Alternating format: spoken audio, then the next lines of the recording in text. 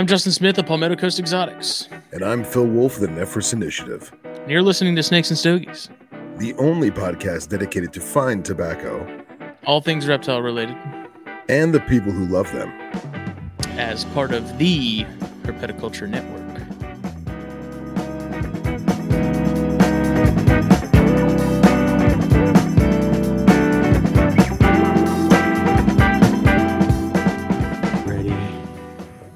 You are always ready. I'm always ready.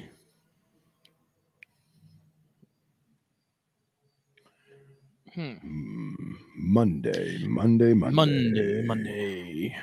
Here we are. We're here for episode 179 of Snakes and Stogies, which is part of the Herpetoculture Network. This episode, just like many others before it, is brought to you by blackboxcages.com. If you're in the market for a cage or a rack, go get you something good. Use code THN at checkout. Save yourself a little bit of money. You won't be disappointed.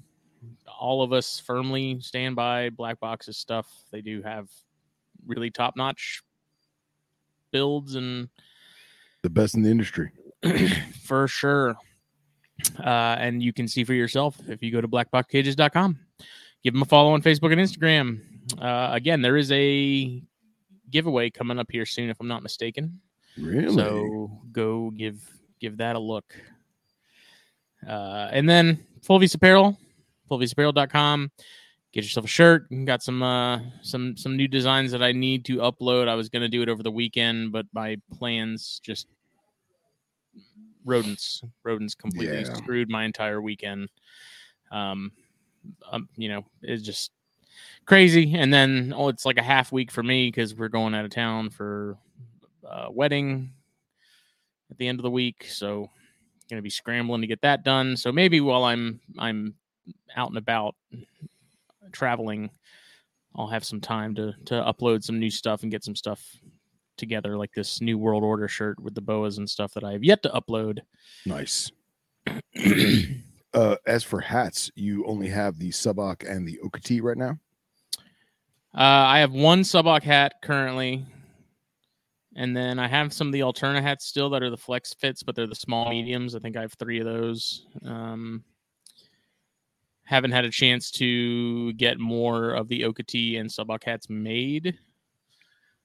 And then I was working on a chondro design. So I was looking at them today and asking around to get some opinions on the design for that. So very cool. That may or may not happen within the next couple of days. We'll see.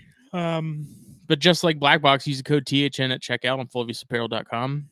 Yeah. THN listeners and viewers like you get the exclusive 15% off your order.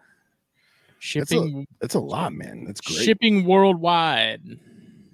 International. That's right. Actually, speaking of, I meant to check how that order going to France was, where that was sitting. Hopefully it's not returned and back in my mailbox. Hopefully. Let's see. All orders.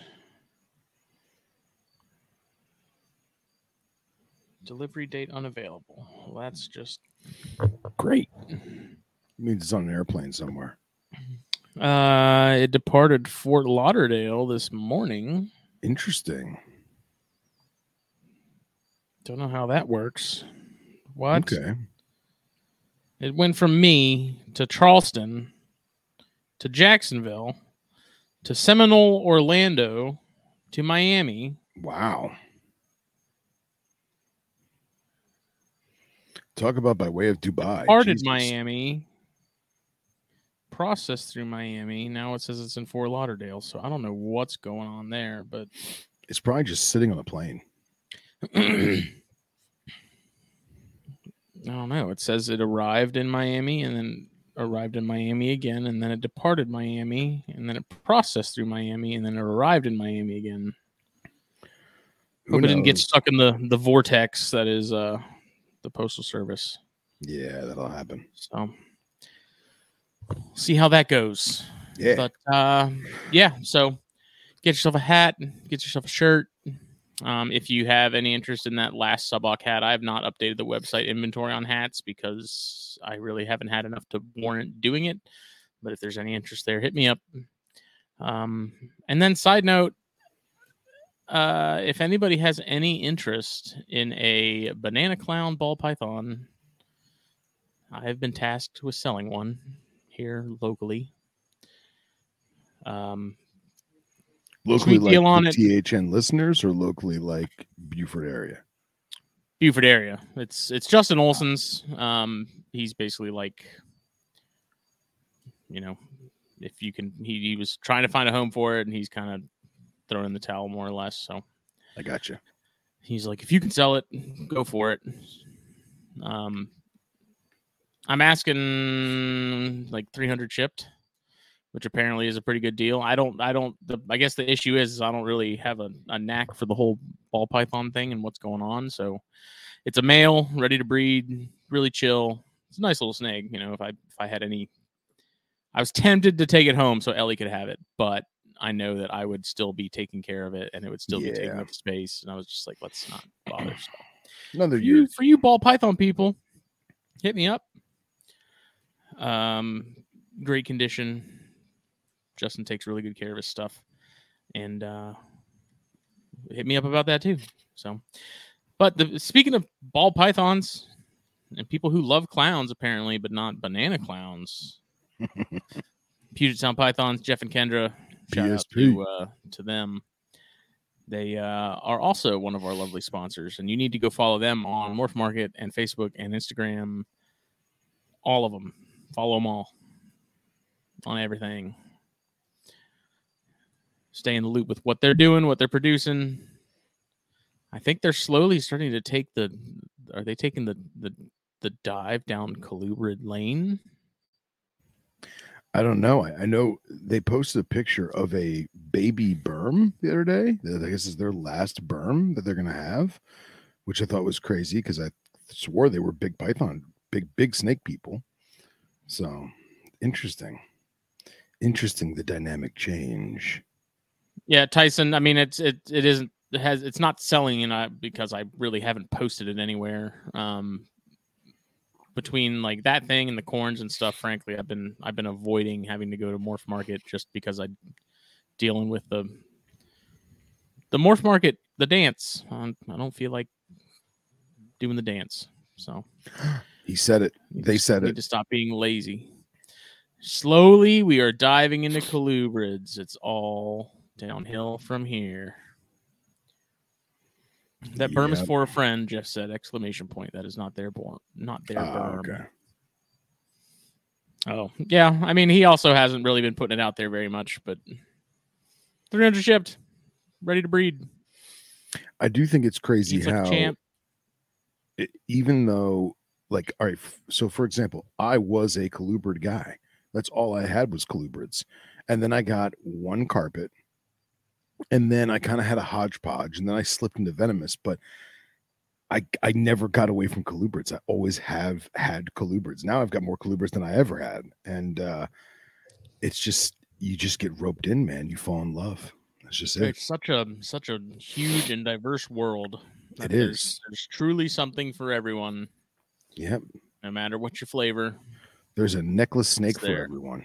That's right. Made the switch from boas and pythons to colubrids too. Yeah.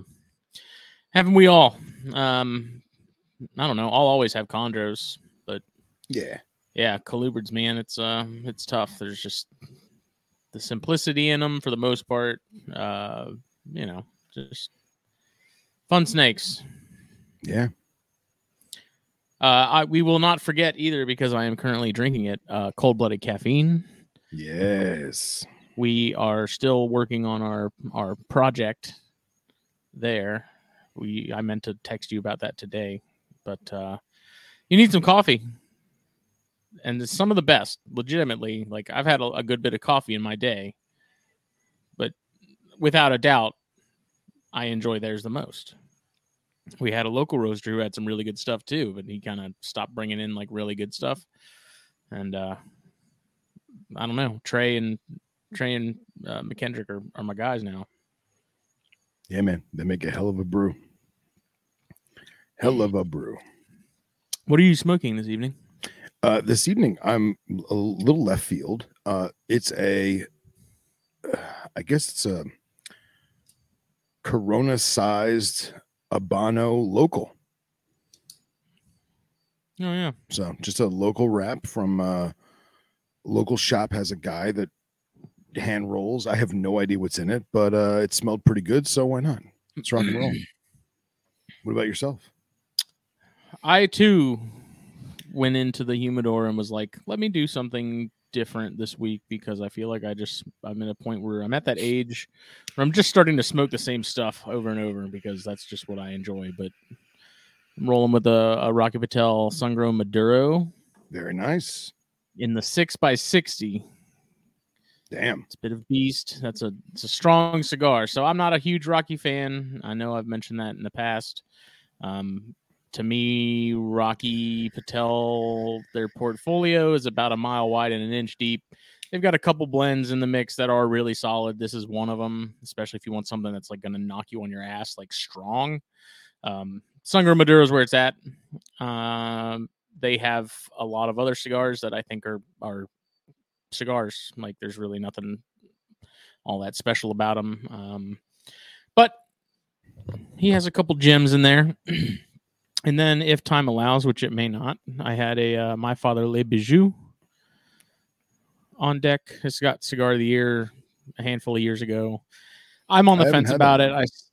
I smoke them sometimes and they're really good, and then other times I smoke them and they're really not great. So it kind of depends on the box, I think. I don't know. That got a lot of hype when it first got Cigar of the Year, as they always do, and not my favorite My Father, but it sells really well. It's popular, but I think they have better out there, in my opinion. But for what it's worth, which is very little. And how's that first? Not so hot. Upon light. Yeah, not so hot. It I don't even know how to describe it, but it's partially lit. But the top, it almost looks like I burnt it too much and it like kind of charcoaled out, if that makes any sense. I mean, you can see it in camera. Like, look. Like, one side is just not. Maybe the tobacco's too moist. I don't know. Damn lighter. Interesting. I gotta refill all these lighters. Oh, I know. I literally checked my jet before coming on the show because I was like, things acting funny, you know.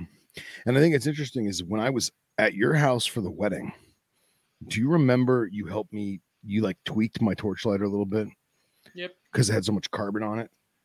That's something that we definitely should talk about on occasion, because I've gone through probably 3 torches since that incident.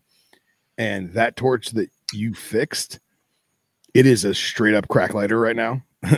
The torch is like a solid 4 or 5 inches long, the flame. Good Lord. But it won't ignite on its own. I have to use another lighter to ignite it. So it's turned up too high. That's you have to turn it down. That's what it is. But even still, I feel like the flint or whatever is used to spark doesn't spark. It just clicks. Well, that's because the gas comes out so fast that it can't even it has to come out. If it's set too high and the gas is coming out too forcefully, that ignition isn't going to catch it. Okay. So you have to turn it down when it's like that and it's like really shooting out some butane. Definitely turn it down a little bit. Which typically on most lighters, if you flip it upside down, I can't. Like on this one, it has a little knob, and then it's got this little suitcase handle that pops up. Mm-hmm. They're adjustable for the most part, so you'll spin this either clockwise or counterclockwise. It'll tell you on the bottom which direction. Yeah, turns it plus down and or minus turns it up. sign. Yeah. Over time, I mean, even if you're not adjusting this over time in your pocket and stuff, like it moves. Doesn't matter how good that lock is and how tough it is to move it in your pocket. It's going to move around. It's going to get off. It's either going to get turned down too low or turned up too high. You just got to adjust it a little bit, and then Sometimes, yeah, like Phil was saying too, you get some carbon built up on the burners on the inside there. Usually I'll just take like a Q-tip, maybe some rubbing alcohol or something, and just wipe them down. And that's if you're using like cheaper butane, that'll definitely happen. But then the little ignition itself, there's a little sparker, kind of like a grill lighter. There's actually this thing decides to work when I don't want it to. You can't see it, but if you look in there, there's a little elbow that has a spark. It's got a little ignition in there. Sometimes that gets bent too if it's in your pocket. So if you sort of bend that back closer, like towards the burners, then it'll kind of go back to doing its job. So excellent. But I will say I had so many people coming into the shop complaining, like, I just bought this lighter, it doesn't work. And like 9 times out of 10, it was just turned up too high. So like guys would come in and they're like, I've been trying to get this thing to work all day. Like I've done everything you guys have told me to. Like I purged it and refilled it and I've done all this. And I'm like, I can't get it to work. And I'll literally grab it and touch it once and it like sparks back up. And it's yeah. They're like, what'd you do? They look at you like you just did witchcraft or something. And, yeah. And then I feel bad because then they drove all the way to the shop for something they could have probably just called and we could have told them like, oh, just turn it down some. So yeah, that's how it always works, right? That's how it always happens. What do we got going on here? Checking the chat. Ba-ba-ba-ba. I definitely want to hear about your recent corn clutch. That was today. Let me get this going. Oh, you bitch. There you go. It's because you're messing with it. Yeah, I want to show on camera how it works, but I also don't want to burn my camera because it'd have to get close enough to show it. But you guys can see on mine, there's 3 like I guess butane emitters and then burners. Naturally, it's working now. You've got singles, doubles. There's some that even have like 4. There's quads. So this is a single. It's just a single torch, single burner. These are nice for your thinner gauge cigars. Ideally, the Snakes and Stogies Zippos that we did the run of like 2 years ago. This lighter is like everything to me. I'm amazed I have not lost it yet. But this is a double burner. And I love it. You get the little Zippo insert torch. Yeah, and that insert torch was like $6 on Amazon. Yeah, the Zippo brand ones are a little more expensive, which I went ahead and got that. I think it was like 10 or 13 on Amazon. But okay, I also found out Ace Hardware carries them, but they're really $18. Oh wow! So if you can't get a hold of it, Amazon for the win. Yeah, but I don't know. We may have to do another run of these because I think it's time to do a second one with a slightly different logo. Or do you want to do the same logo as a volume, a second? What do they call that? Second edition. Second edition. Thank you. Yeah, something.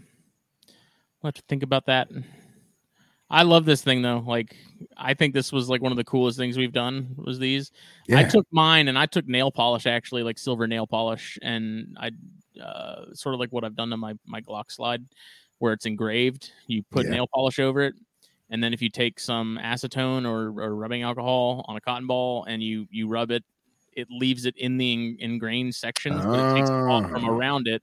So I've made mine silver, and it lasts forever because that enamel, fingernail polish really sticks. So well, see, and that's crazy because I never use mine because I'm afraid of scratching it up and dinging it up and getting it all dirty and.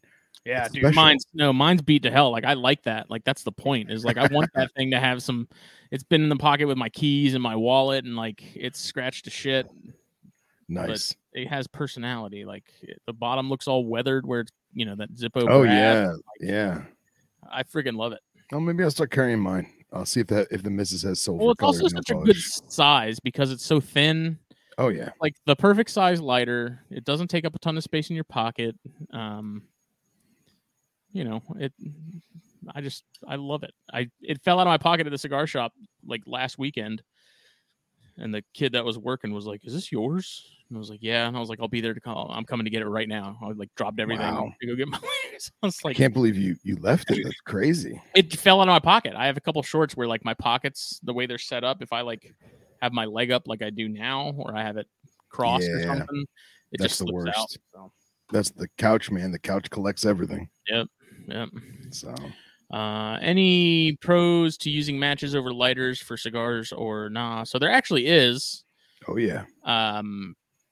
Matches or cedar spills. So sometimes if you go to a cigar shop, you'll see like strips of cedar. People will light with those instead of a torch. Matches and soft flames like Bics burn much cooler than torches do by several hundred degrees, like by a very large margin. Ideally, you do want to light with matches or a soft flame. I don't particularly care for Bics. I can taste that, whatever that fuel is that they use in those. I don't know if it's butane or something else. Exactly. It affects the flavor. I know people that use Bics all the time, no problem. I can taste it. I don't like it.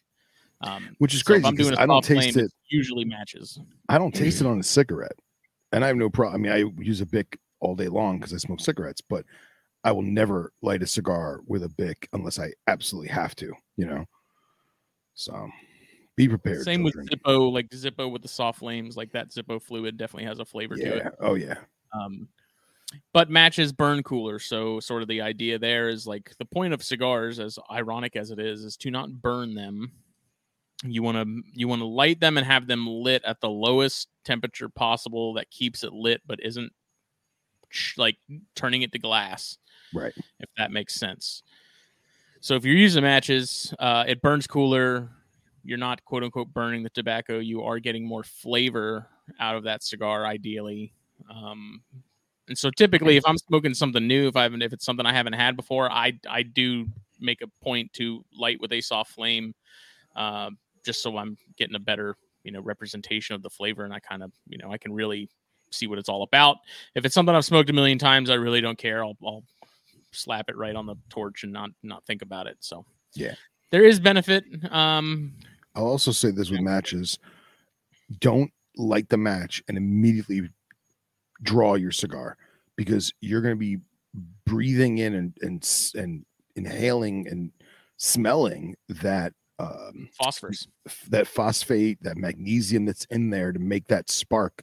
So strike your match, get that sulfury dioxide smell off. Yeah. Give it a half a second. And then once the wood match goes. Yeah. Right. If you strike it, what I do is I strike it, and once it's lit on the tip there, I'll hold it at an angle like this so the tip is pointed down so that flame climbs up a little bit.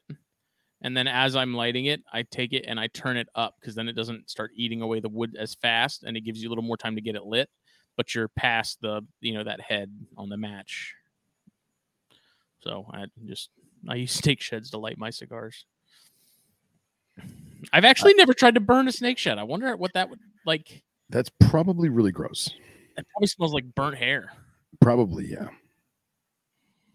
I never thought about that. I don't think anybody else has really thought about that either. It's weird. Yeah, it's kind of bizarre. I'm not into it. Sorry. I do some gross stuff. First time we see Mark Hager in weeks. And I know, right? That's what he throws at us. Yeah. He's rolling snake skin into like a joint just to use it to light his cigars. With them chondros he's got for sale, he's rolling up $100 bills and lighting with that. Yeah, chondro people. Like a pimp. Anything new with you, update wise? Yeah, I've been trying to. All right, I've had black box cages for a very long time. I've had animals in them. I've had animals out of them. I love their products, but I have 4 enclosures that I've been trying to do right. I've been trying to map it out, and I'm experimenting outside of the cage to make sure that if I'm doing something permanent, I don't want it to be a pain in my ass, right? So I'm almost done with the Gila Monster enclosure, but I've really been playing with excavator clay because I really want to learn how to use it better for my arid animals. And I feel like Zoom Ed hit it out of the park with that stuff, as long as you're using it right. And And so I took a cookie sheet and some wax paper, and I made some liquid mush excavator clay so I can get my try to make some hieroglyphics and some like flat stone rocks that I can just stack, because it still has weight to it, but they're a fraction of the weight of an actual stone. So if I can make some like shale pieces out of excavator clay and just stack them, that would be great for, girdle tail lizards or my telescopus or anything that's in a rocky environment. I was even thinking maybe some of the my Pyromilana, Arizona mountain king snakes, excuse me. And I think that'd be really fun. So I started to make like almost like peanut brittle, where you kind of make this thin layer and then crack it and break it up into shards. Yeah. So I'm basically, I have some that's been drying for the past, I don't know, 30 hours or whatever. So in the next couple of days, we'll see how it goes. And I stopped buying the stereotypical reptile pet plants from the pet shops. I did. Like what? Like your Zoomed fake prickly pear cactus on a rock. Oh yeah, I got and you. Kudos to them. They make a great animal friendly product at a very good price. It is very realistic looking, but for what I'm trying to do, it doesn't always work. So I always go to Hobby Lobby or Michael's Arts and Crafts, and I go to Hobby Lobby and I hit that silk plant aisle, man. And they have so much stuff. Hobby in Lobby's there. awesome, dude. So Hobby much Lobby's stuff awesome. in there for like that just has potential. Like there's nothing in there that you could just take it and stick it in your enclosure. Like it's not going to happen. But I got some really great agave type plants. Like some of them actually have the species name on it, which I thought was fantastic. I got some really cool agave type plants, some succulent type plants. All of them. It's not silk. It's like a silicone rubber almost. Yeah. And I've had some in enclosures with UVB. They didn't discolor, they don't melt easily under a normal reptile heat lamp. Not So coated in lead paint. Yeah, exactly. That fine American lead-based paint. So I had it's a 2-foot vision cage. It's 2 foot wide by like 16 inches tall by like 8 inches deep. It's like a very small arboreal enclosure. It's like for like one eyelash viper if you wanted to do something like that. It could probably house a chondro for a year or two, but I've been trying to figure out what the hell to do with it. So I realized that, I've been using these mypetbackdrops.com. They make an awesome product. I got Doc Wyman onto them, and he's bought 2 or 3 big, like 4-foot ones that are stick-on the inside of the enclosure. They're UV resistant. They're self-adhesive. They're awesome. Can't speak enough about them. Did that Bill got some recently, right? Oh, did he? I don't know. I didn't see that. I don't know if he got them from the same place, but he got a background, like a backdrop for something. Nice. And it goes in the inside of the enclosure? Yeah, I want to say he got them from the same place. Awesome.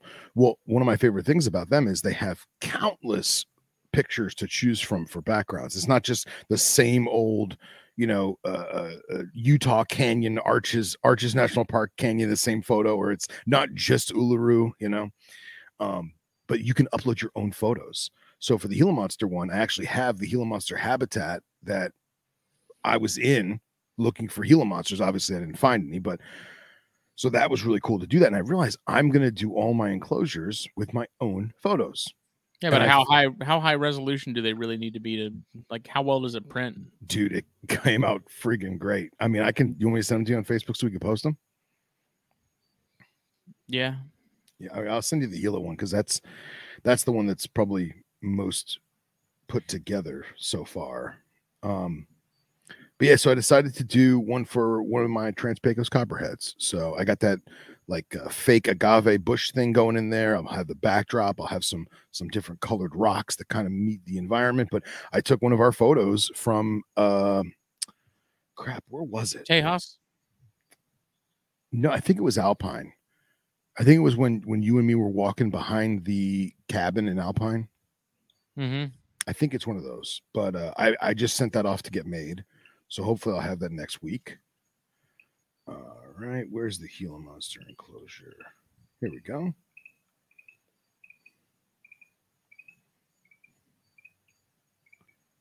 And then I'll send you the photo of the for the Trans-Pecos Copperhead. Obviously, I don't have it yet, so in the cages, everything's better from the Trans-Pecos. Everything's better from the Trans-Pecos. We should get that tattooed. Dude, that looks awesome. And I'm not done. I got a fair bit of work to do still. So, where's this other photo? Oh, you know, it wasn't Alpine. I can't remember the site, but do you remember when Rob and Dr. Julander were flipping that rock trying to get that Scaloporus, and it was right after we had the termite swarm. Yeah, that was Davis. That's Davis. Okay, so that was Madera Canyon, I thought. Was it? Okay, so I just sent you that picture too. So that'll be the backdrop for the Trans-Pecos Copperhead. Yeah, that was Madera Canyon. Madera Canyon. Okay, I believe. Yeah, because that was the same time that we saw those poachers had that one Trans-Pecos in a bucket. It was definitely Davis. Let me see. I just downloaded them because it's easier. I'm trying, Patrick. I know. But yeah, the Gila Monster enclosure, I'm glad I got a 3-foot and not something smaller, because when you add that much decor, it doesn't leave enough room for the animal. And I feel like, hey, there it is. So I still have a lot of work to do, but that's the basic outline. And that's a 3-foot by 2-foot by 2-foot, I think it is, black box. And that's one of their newer sliding locking ones. That's the first one that I got from them. Mm-hmm. So, yeah, I like how it's cut to the vents like perfectly too. That was actually me. That was a pain in my ass. And I feel stupid because Doc Wyman, he did it right. He stuck it over the vents and then took a razor blade and cut out each individual vent. So, yeah, I mean, his looks way better than mine. But that's a photo that I took personally. And even if you zoom in, man, like the resolution from like cell phone, it came out great. It looks way better in person. Yeah, Facebook's gonna kill the resolution. Yeah. But all those plants that are in there, that's all from Hobby Lobby, and all the clay rock that you see, that's excavator clay that I shaped and molded. And then what I wound up doing is once I put the rocks where I wanted them, I took a bunch of really, really wet, soupy excavator clay, like with legitimate standing water, and I just poured it in there, like maybe a pint's full, and what that in my mind, what that's going to do is it's going to adhere to the bottom of the enclosure just to give it a little more stability. So even if the Gila Monster moves sand around or moves rocks around, it won't be just black bottom. You know what I mean? So let me pull up the other one. Thanks, Jeff.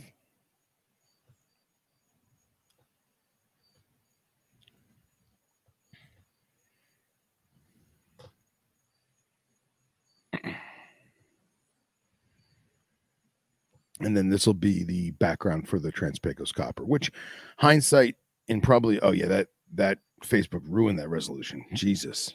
Yep. Because that photo is crystal clear. Obviously, in a year or two, that Trans-Pecos is going to grow out of that enclosure. Which means you got to get another one. Well, hopefully I'll have produced them by then. But at the same time, I feel like I can always throw like a baby suboc in it. I feel like a baby suboc could probably live in that enclosure for at least 2 years, you know? So I have, or maybe even, dare I say, the G word, and throw a gray band in there, maybe. I don't know. Oh, I don't know. Who knows? I don't know. I just don't know if we'll have enough time. Just get a Lipidus or a claw. Yeah. Well, I've got 2 I'm raising now. I got a pair of big hatchets that I'm raising now, and I don't know if I made this public, but my Franklin Mountain passed away this year. We did not talk about that. That was a real kick in the shins. And I'm not as upset that he passed away as I am that I didn't.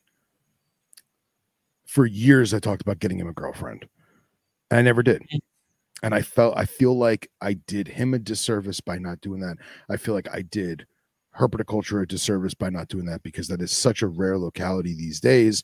Only a few guys in the world are even continuing to produce pure Franklin Mountains. So I don't know if I'm gonna revisit that locality again, because it is hands down my favorite.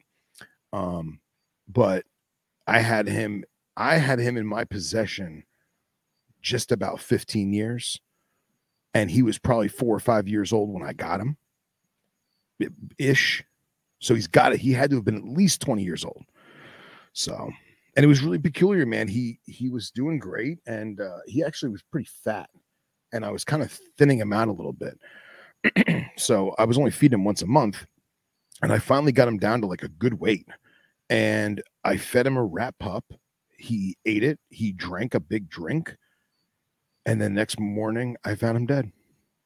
That was it. So that's a bummer. Yeah, man. And thank you, Jeff. I appreciate that, man. But yeah, I feel like I should have did more with him. He was a great rattlesnake, man. Like, he was the perfect size. He rode a hook. He was just sassy enough to keep you on your toes. So we would use him. He was on display at Underground for I don't know, almost 7-8 years. He was on display at Underground. So countless people got their hours with him. You know, he was super photogenic. He would sit there and rattle. And dude, I think his rattle had like 15 or 16 buttons on it when he passed. Yeah. So, but yeah, that was actually his enclosure that I stripped down. So maybe we'll see what happens. Everything else doing well, all the subocs and everything. Yeah, everyone's doing great. Everyone's doing great. That adult that I got from Rob Nemo, that big girl, I'm afraid, like, she eats, she poops, she's great, she's happy. I don't know if I'm underfeeding or overfeeding. I mean, because I've only had her since Daytona, and she eats anything I put in front of her, but I'm only giving her like a rat pup a week, because I feel like rat pups are super fatty. It's also, I don't want to. That seems fine. That's probably what I would do. I mean, I never fed mine like massive meals. Okay. Because that was my thing. Is she, like, obviously we want to keep small meals often with Subok, right? She could probably take a small rat perfectly fine. I would obviously never do that. But I feel like for her size, I don't know if I should be feeding her 2 rat pups, or maybe like 1 rat crawler, or maybe like 4 rat pinks. I don't know. I haven't really. Maybe I just change it up. Maybe I change it up from time to time. Give her a bird. Who knows? I mean, are you cooling her this year? Probably not, because I was hoping that my male was going to be. He's probably old enough. He's going to be over 2 years, but he's so tiny, dude. I just like. Yeah. I don't know, man. It's like holding a garter snake up to a red-tailed boa. You know, it's just not going to work. So we'll give it another year probably. But her enclosure is the next one, and I still haven't decided what background to use for hers, because I was gonna try and do. You need to use one of the cut pictures. Well, that's what I was gonna do, but I feel like it's just a blank rock wall. So what I was gonna try and do is, I have a picture of the Oasis Inn sign, and I was going to put that like in the corner and then do like rock around it. So like the rock's broken, you could see the sign through the rocks. I thought that might be cool. Or I may just honestly do, because she's got River Road blood in her. I may just do that one picture I took at River Road, like looking over the mountains with like the highway in the distance, just on principle, because it's River Road. Yeah. So I might do that one. Yeah. There was a lot of. I think we took more pictures of like scenery and stuff than we did. Yeah, we did, man. Well, dude, every snake we love comes from that friggin' part of the world. So we took more rock pictures and cactus deserty pictures than snakes. I do, honestly, as morbid as it sounds, I do regret not getting a photo of the dead subok on the road, because I felt like that really would have been cool for locality data, just in general. You know what I mean? For sure. Yeah. So. But we have to go back. Yeah, I definitely want to.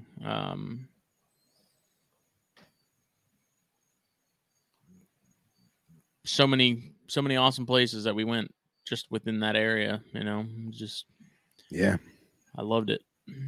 was awesome. It's awesome. Yeah, man. What about you, man?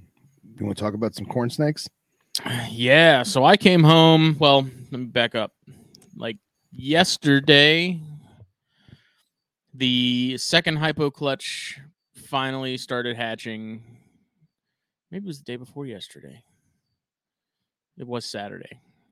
So after like 80 something days, these eggs finally hatched. And it was getting to the point where I was like, I don't think these things are going to hatch. I don't know what was going on. Like, I was thinking if I had kept them in the snake room on the top shelf of the tall rack, the habitat systems rack, that they would hatch faster than the first clutch did. So the reason I didn't incubate them in the incubator was to see if there was going to be a discrepancy in the incubation time, which there was, but the complete opposite of what I was expecting. And after thinking about it, my AC vent points directly at the top of that rack. So those eggs got cooked at like 72 degrees, especially at night. Could have been worse. Got a little warmer during the day, but it took a minute. So they finally started hatching, and I came home today to check and see, where they were at and how many more hadn't pipped. And I'm looking around, and I happen to notice that one of these eggs has two little faces poking out of it. Nice. And I have a picture. So I thought this was cool because this is the first time I have had. Are you just not gonna? Oh, Look at me. No, I'm talking to my computer. Oh, okay. Two little faces poking out at me from this weird egg that has this pink blushing all over it for some reason. Yeah, it's very interesting. Is that two different cuts? 3 different cuts in that egg. Yeah, I think this was the first one, but then I think, old righty here went over to this one and then maybe cut this one as well. But I've never had twins before, so I thought that was cool because that's first. Awesome. I was like, sweet. Well, then I look over. There's an egg over. That's this one right here that you can't really see. Okay. That's out of frame, right? And that one's like the snake is like ass out. And I'm like, okay, whatever. It must be sleeping. So then I poked it just to see if it was still alive, and it wasn't. So I was like, okay, that's weird. It must have come out a little bit, turned around, went back in the egg, and then somehow couldn't find its way back out. Yeah. And what that ended up being. Can I switch windows without having to like? Let's see. Why would they make this simple? So I went and I just out of curiosity to see like maybe what the hell happened. I cut the egg and I pulled the snake out because it was just the back half that was sticking out of the egg. Yeah. And it's a bicephaly. Look at that, man. So I was like, no freaking way when I pulled it out. So this thing pipped. Like the egg was cut. I didn't cut the egg. It had pipped and cut the egg. Wow. Again, I don't know exactly what happened. It was, the tail was hanging out and it was just dead. But you can see it's sort of like flared out here, that upper lip, like those labial scales and stuff. Like the mouth and on both heads was a little deformed and kind of underbitey and like overbite. But yeah, unfortunately, it didn't make it. But same clutch. I just thought that was wild because I was like, what are the odds that you get twins and a bicephalic animal in the same? And is that Tessera? Yeah. Wow. So needless to say, you're making that exact pairing again next year? I don't think so. Because someone else asked in the corner after I posted this picture saying, oh, you should do that pairing again. And I don't really plan to. This was the pairing with that hypo-pied blood red male. Okay. That I was wanting to just basically carry on his genes. Like the point of that pairing was to produce more to be able to carry on that lineage down the line with some holdbacks and stuff. And getting 2 clutches from that female from this pairing, it I don't know that I'm going to need more, need to pair it again. But yeah, I also don't necessarily think there's a genetic component to this. I think it's got to be, maybe I'm sure Doc Wyman will chime in tomorrow. I think this is more of an incubation temperature developmental thing, not necessarily a genetic cause, if that makes sense. Yeah, I see what you're saying. I don't know. So, I feel like there's so many, I don't want to say congenital, but there's so many twins things that happen that, but have nothing to do with double-headed. You see what I'm saying? Yeah. So I don't know. I mean, I feel like you're It in the was a right boat. completely healthy animal. Yeah. In terms of built like body tone and stuff, it was fine. But now, what's that loop that's up where the moss is stuck? What's that right there where your cursor just was? What's that darkness that's there? That's the tail. Oh, that's just the tail right okay. here. Yeah, that's the tail. The tail tip, like past the vent. Yeah, man, that patterning is crazy. So I put it in the freezer because I'd like to preserve it at some point. Yeah. I just thought that was such a cool thing. Like I pulled out, I was pulling out the back half from the egg, and then two heads came out, and I was like, no fucking way. Yeah. Oh man, imagine if it was still alive. I thought it was wild. And so then Katie was like, well, maybe are you sure the twins aren't another one of those? And I'm like, no, those heads are like looking in two different directions, unless that thing's got like two necks. Yeah. That ain't happening. So, but I don't know. It's the rest of the clutch is out. No, there was still two eggs that hadn't pipped yet, and then there was another. There were three babies that were out. Fourth was out of the egg just before we had set up. And then the twins and stuff were still in the egg, and there's a few others that were just kind of chilling. So we'll see. I'm wanting to pull them once they come out because I want to see these. Like, I don't want the twins to come out and then get in the mix with everything else. Yeah. I want to be able to kind of separate them and be able to know what's going on there, because I know historically, like with carpets, sort of a weaker one of the two, and or they're both kind of just mediocre in terms of like build and health, and so yeah, I like to kind of separate those. But so man, some of them came out tiny, and then some of them came out absolutely just beefy. So nice, pretty interesting. Yeah, I don't know. It's surprising. Again, I think it was mostly a developmental fluke. I don't think it was necessarily genetic, but I think if it were a genetic thing, we'd see it a lot more often as well. Like we'd see it in more stuff. Yeah, you got a point there. Twins we see, that's not a super rare occurrence. There's definitely a genetic component there, but I think with bicephaly like that, I don't think that's necessarily a genetic mutation per se. Yeah, who knows, man? I'm sure, like you said, Wyman will ping us tomorrow. And your Baird's clutch is all out now? Yes. So the last clutch of Baird's, which was that 4-egg clutch where 2 of them went bad, those 2 babies are out. Cool. Have not had first sheds yet. That pairing, I'm interested to see how those color up, because that pair was the wild caught Madera Canyon male from Paint Shab. Okay. To a undocumented, like super silvery Eastern Range looking female. So they're like polar opposites in terms of phenotype and range. So I put those together just mostly out of curiosity. So that's the extent of my Frankensteining. The babies look interesting. I mean, the pattern wise, they're a little busier. There's kind of a little more going on, but okay, cool. Sent out 3 Bairds to Joe Peck today. Those were the head albinos that was a 7-egg clutch where 3 of the eggs went bad.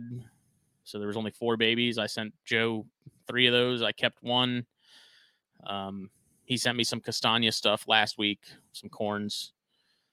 So that was, a trade. And nice.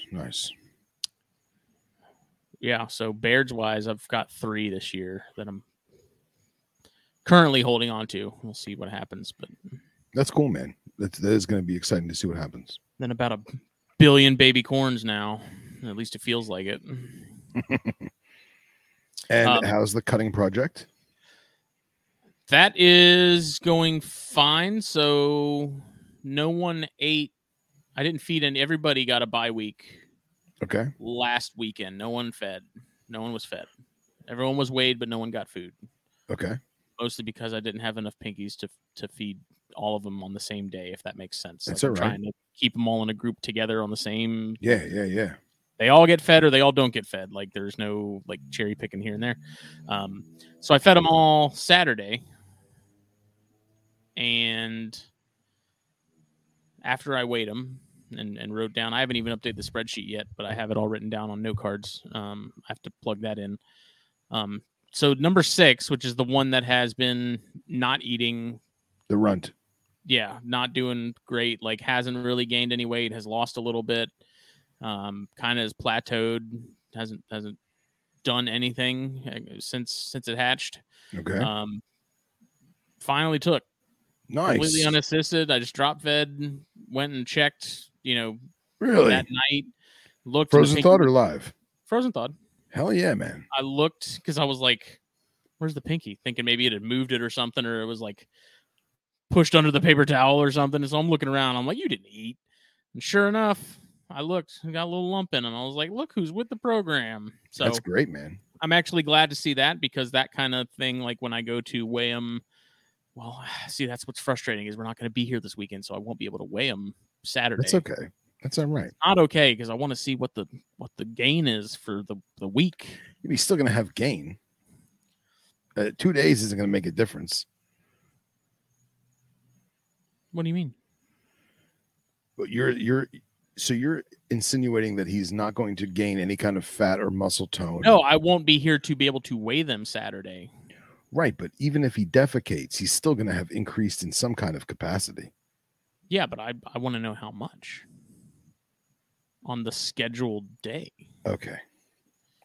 That's why I'm we not get a back scientist. Sunday. So like Sunday, I can weigh them and it's all good. But everyone's eaten now and the results are continuing to be pretty consistent in terms of the group that is getting cuts is still gaining roughly 0.5 gram a week. The group that is not getting cuts is growing, but definitely slower. So now I'm at a point where it's like, when do I stop? Which I know has kind of been the question since I started it, but I'm just going to pretty much keep going. Yeah. Probably up until the first issue of the magazine, because I want to write the article up on that for that first issue. Hell yeah. So I figure like mid-December, maybe we'll call it, see what happens. But okay, it's been very consistent though. Like I said, the numbers and the overall growth.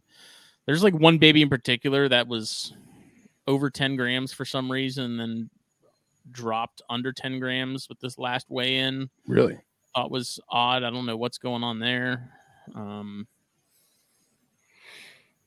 then digestion rates between the cut group and uncut group are pretty vast. The cut group burns through it way faster. So to be continued.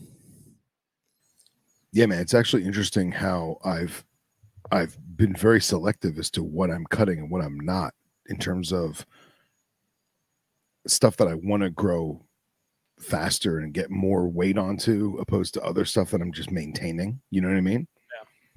Yeah. So. Oh, I got a rhino to eat the other night too. Oh, nice. How'd you do that? So that was one.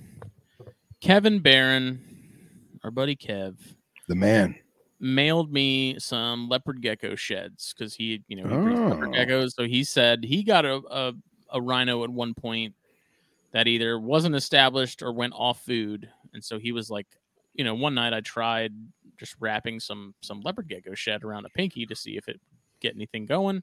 That's and it. He said it did. So he sent me some to try. I've tried it, haven't really had a ton of success with it. But I had some. There was one rhino out of the group, and it's the same one that ate, where I wrapped it, and it would grab it, and it would start to eat it. But the problem was the pinky was just slightly too big, so it would get about a third of the way down and then just abort. Like it would just fail. Just back out. So I was like, it's there because it would do it, and it bailed the first time, and I was like, okay, well, let's try it again. So I picked up the mouse, and it grabbed it, and it started to swallow it, and then it stopped again, same spot, and left. So like, okay, maybe that pinky's too big. So then, when I was talking to Olson, because I'm still snake sitting for him, and he was like, "Oh, I got some tiny pinkies in the freezer. Take a couple, give those a shot." So I did, but this time with the last group of rosy reds, instead of buying 5 because there's 5 rhinos, I bought 10, and I froze off 5 of them. Nice. So I was like, let me go ahead and see if scenting with those works. And so I did that with some pinkies over the weekend, and that same animal, same thing, like interested in food, grabbed that pinky and ate it. And the other 4 were like, piss off, dude. I'm not touching that. Jeez. So, slowly but surely we're getting there. When I was trying to get the Egyptian cat eyes to eat, I wound up taking girdle tail lizard skin shed and made like little pinky like burritos with the skin. And the first time the snake bit and got the head, got halfway down the pinky, realized that it was a pinky and that the burrito shell had fallen off, and was like, this isn't for me, bat, and spit it out. Then what I wound up doing is taking the same amount of skin, and I made like a little cigarette, and I stuffed it in the pinky's mouth, and that just worked. And that's what got all of them to go. So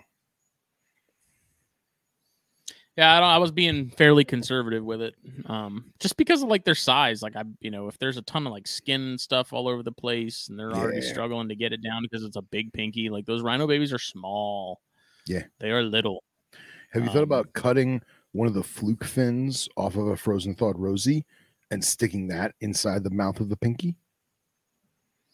No, I tried scenting and sort of offering it to them scented. Like I thawed out those rosies, and I put some water in the bag with some pinkies, and then drained some of the water so that and then shook it up real good and tried to get as much scent on it as possible. And they're just some of them are runners, just like chondros. Like they're actually very similar to chondros, and you've got some that are going to sit there and strike at it, and then you've got some that are just going to bail and take off. And unfortunately, a lot of these are bail and take off types. Have you tried rubbing the wet fish on a live pinky, like a live blood pink? Mm-mm. Dude, you should try that. Well, I thought out the rest of the rosy reds after they didn't eat the pinkies, and was like, well, let me put these in the water bowl and see if they'll at least eat the frozen thawed rosies. And no joy there either. So I would continue to either put tails in them or offer them rosies. Yeah, I would take a live blood pink and I would rub live fish slime on the live pinky and just leave it overnight. See what that does. See, the issue with that is they're like more diurnal. Like at night, they're not really out and about. Oh, well, then do it at 8 a.m. before you leave for work. I'm starting to wonder. I found a slug in the adult rhino cage the other day. Really? My female was in shed for what felt like forever, which when they're in shed for what feels like forever, it's usually like a relay. I was going to say slug like infertile or slug like a snail? Infertile. Oh, okay, infertile egg. Okay. Yeah. So I'm starting to wonder if she is somehow knocked up again, but I haven't taken her out to palpate her. Well, you'll see it soon enough. Because she disappeared for like 2 weeks. Okay. And I was like, what's going on? And I was like, let me look, see what's going on here. And then she was deep in shed. So I was like, okay. Because that prelay shed with those took forever. Yeah. It seemed like she was in blue for a freaking month. Interesting. So I don't know. She kind of looks like she might have had like some lumpage going on. Okay. Not sure. I'm gonna have to investigate that more.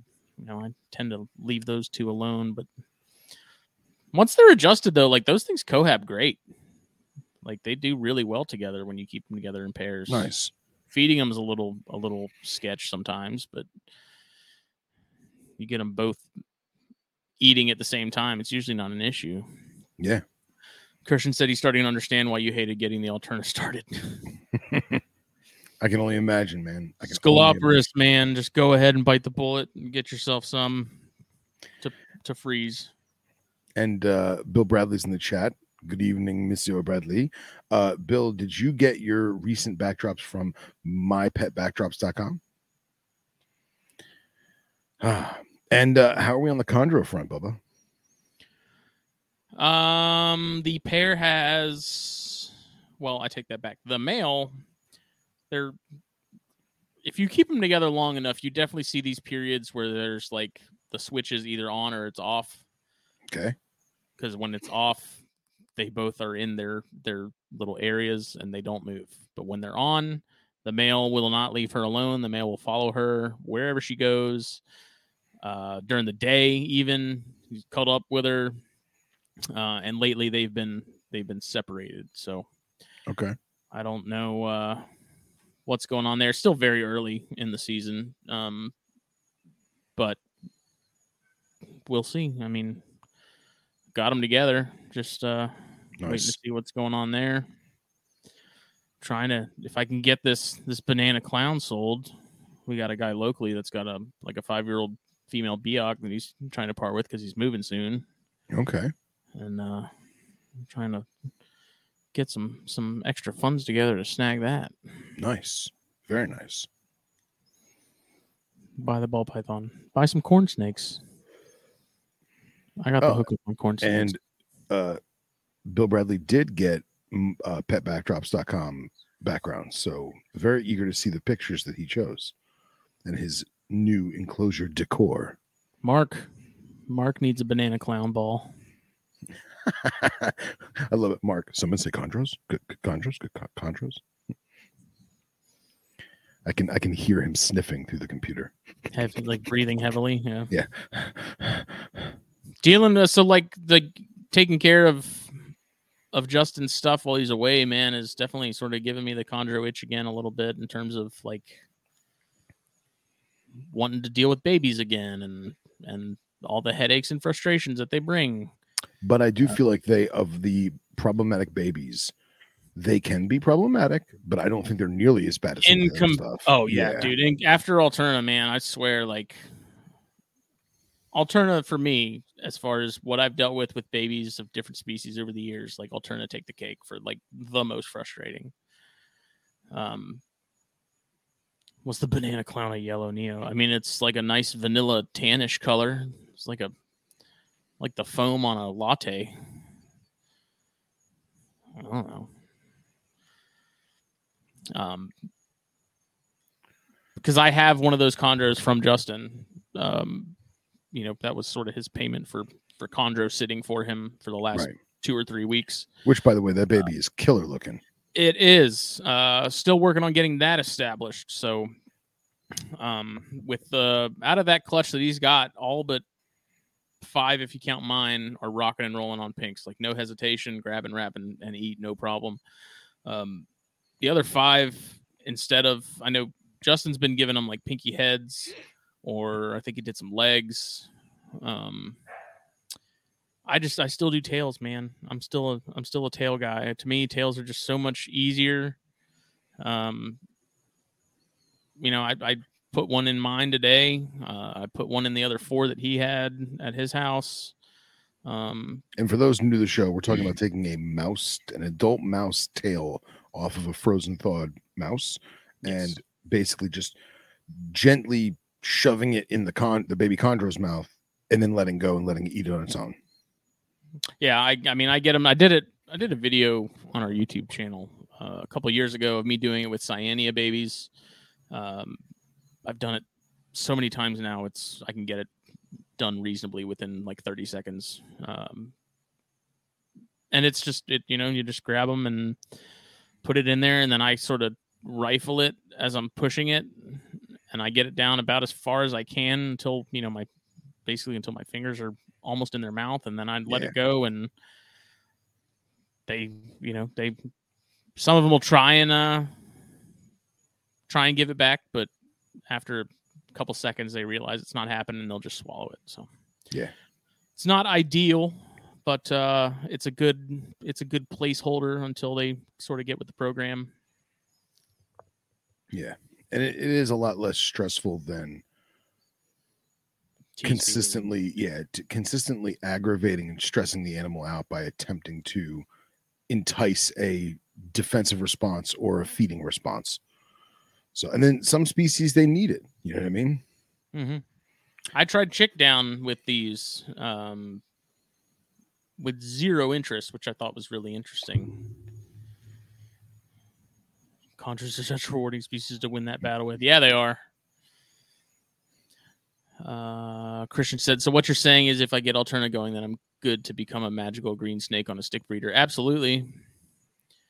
Sean asked, how many female chondros do I have? So I actually thought that I was male heavy up until about 6 months ago, where 2 of the chondros that I have that I thought were going to be males have shed, and they have no plugs, and they're at that age where I should be getting plugs. So I actually have one of them, I don't know what the sex is on it because it's still too young. That's the last one I got from Luke.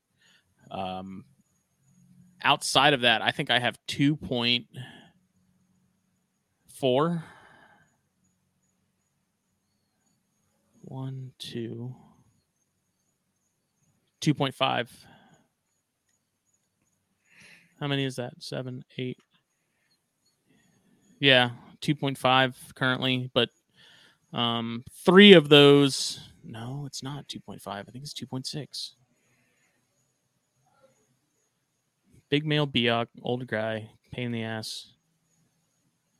Other guy that I got with a female right now. This is a dream Biak and Orsa. Trying to remember to explain some of our herp lingo. Let's talk about point values real quick while Justin does some quick arithmetic in his mind. So when in the herper world, when we talk about 2.1 or 1.4 or 0.0.1, we're referring to 2.5. 2.5. There you go. We're referring to a particular number of animals and their sex ratio, boys and girls. So the first digit is boys, the second digit is girls, and the third digit is unknown. So if I have one boy and no girls, that's 1.0 or 1.0. If I have one boy and one girl, that's 1.1. If I have 3 snakes and I don't know the gender, that would be 0.0.3. There you go. No, I have 2.5.2.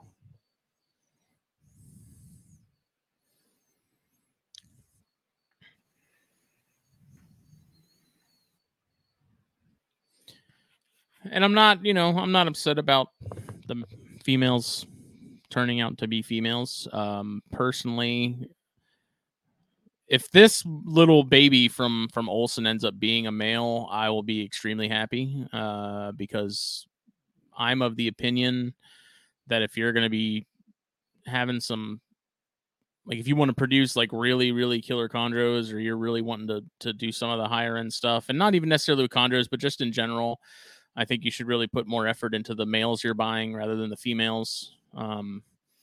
If someone gave me $5,000 right now to sink into, you can buy one chondro, I'm going to go sink all that into one stellar male because I want to be able to, I can pair that male to multiple females. I can't pair a female to multiple males in the same, season. So, and typically males, you're going to be less problematic. You're not going to have as many health risks as far as eggs and egg binding and things like that. Males don't tend to want to eat as much. Overall, males are a little bit of an easier ride. And so many people, especially in green trees, at least within the last couple years, seems like people just want ready to go females, and it's males are getting kind of left by the wayside, and it's man, that's ideal for people like me because if we want a killer male, there's more than enough available. So which is something I've always thought was interesting, especially with knobtail geckos, because so many breeders will not sell a female without a male. They'll sell lone males, but they won't sell a female without a male. And I understand the concept, one boy can, breed with multiple females. I get that. But there's so many times when they're stuck with extra males, or they're stuck with extra females because no one wants to buy two lizards. If you've already got a pair, you don't want exactly 2.1. Yeah, so like I have a male vertebralis that I've had him for, oh man, I don't know, 4 years now, because his girlfriend died 3 months after I got the pair. Mm-hmm. And I can't, it's not that I can't afford it. I can't justify buying another pair just to have a girl. I'm still in the same boat, Mm-hmm. So I'll wait for Grand to produce something and I'll steal one. Yeah, I mean, that's not to say that female shouldn't matter either, but yeah, just personally, if I'm shopping around, I'm looking for something with the purpose of breeding it. I'm most of the time going to be looking at males and what options I have there. So, yeah, well said. Christian said, I never focus on getting males or females. I just buy the best animals I can, regardless of sex. The only downside is you will have more animals. And in my book, that's totally fine. Yeah. Like, I mean, that female chondro from Brahms that I have that I love so much. Like, I was really hoping that was going to be a male. It ends up being a female. Am I upset about it? Absolutely not. Vertebralis is in Cape Gopher. No, you're talking about Nephris.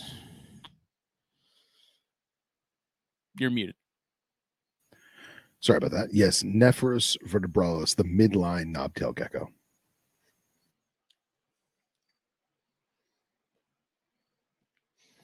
But if I end up getting this local Biak, 5-year-old female, that's a good size. And I remember when this guy got it. So I know it's been in the same collection for a handful of years now. But then that could, of course, sort of get me back on the track of breeding just some captive bred Biaks and getting some sort of more entry-level chondros out there again at some point, but that's assuming it happens. And that's assuming someone wants to buy this banana clown ready to breed male. We'll start an auction right here in the chat. Start the bidding at $50. 50, 50. Do I hear 50? Do I hear 60? 50, 50, 50 in the front, 50 in the back. Jeff Frederick, 50. Patrick, 60. Christian Parr, right here, 75. Jeff and Kendra, 1,000. Sold. Phil just up and left. He got tired of us talking about green trees. That's what it was. He ain't about that life. He's not one of the elite. He's not a chondro guy.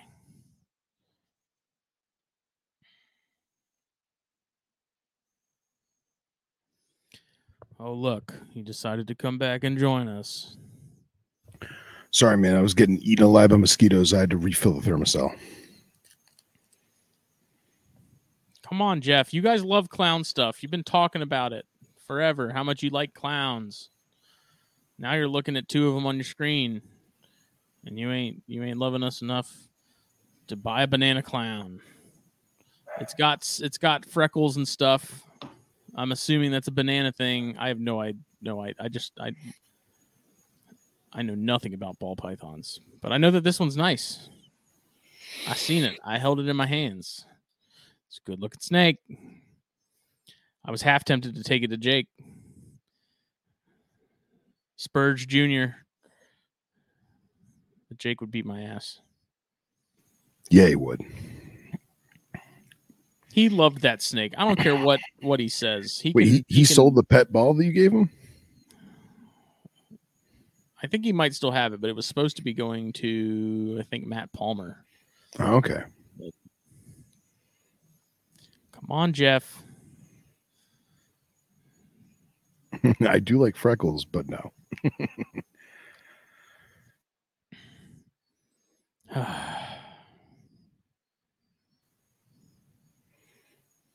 Did you see that new Trimeresurus species they found? You mean the Venustus? It's not. It's different. I know. It's different. Did you see it? It's not the same. Okay. Go on. It's like the rough-scaled python version. Is it really? Did you not look at it? I looked at a picture of a Venustus on a rock wall. That's what I looked at. No. Okay. Time out. Pull them up. Let's grab my keyboard. New. Oh, can't spell. Of.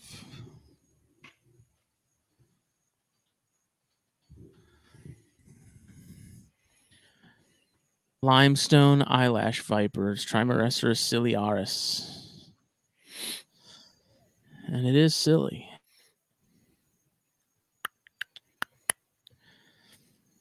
See if I can find these here pictures. And look, I love the Trimeresurus genus. I do. I love tree vipers. I think they're awesome. I've kept a lot over the years. But I can't understand how some of these are split. I mean, I know DNA is a thing. I know scale count is a thing, but like it was nice when it was just Venustus. Yeah, I know. And now there's like 3 species that all look identical. Right. Not counting this new one because it does actually have differences. I understand that some are live bearing, some lay eggs. That's a major thing. Sure, split them up. But at the same time, you also have echis that do the same thing. So maybe they just haven't done enough DNA stuff on echis. I don't know, but I'm very much of the mindset of if there's bountiful amounts of reasons to split things or make things their own species, then sure, go for it. But a lot of times they just split to split because of the DNA. And I feel like that's shouldn't always be the case. All right, so what am I looking at here? These do have like morphological. They are different. Notice they're comparing the 2 species, or this is all the new one. This is the ciliaris, so this is the new one. And where's if this you found? see it side by side with the Venustus, this is not. This is two individuals of that new species. Okay. But you just notice sort of the stouter nose, the scales over the eye seem to be a little more raised. Yeah. Let's see. It does. When you look at it from a profile view in a scientific fashion, it does look like a different snake. It definitely looks thinner and like long. It doesn't seem it seems lankier than Venustus. Yeah, it's more Protobothrops-ish looking. Yes. So in comparison, this is the other Venustus family type stuff, and then these are 2 specimens of the new. Okay. So all right. Where's it found? It's like in a very tiny place in Thailand here. Let me see if I can't zoom in on that. Ciliaris is the red, so that's this right here is Ciliaris. Okay. This little smidgen here. Interesting. And where was it saying Venustus is found?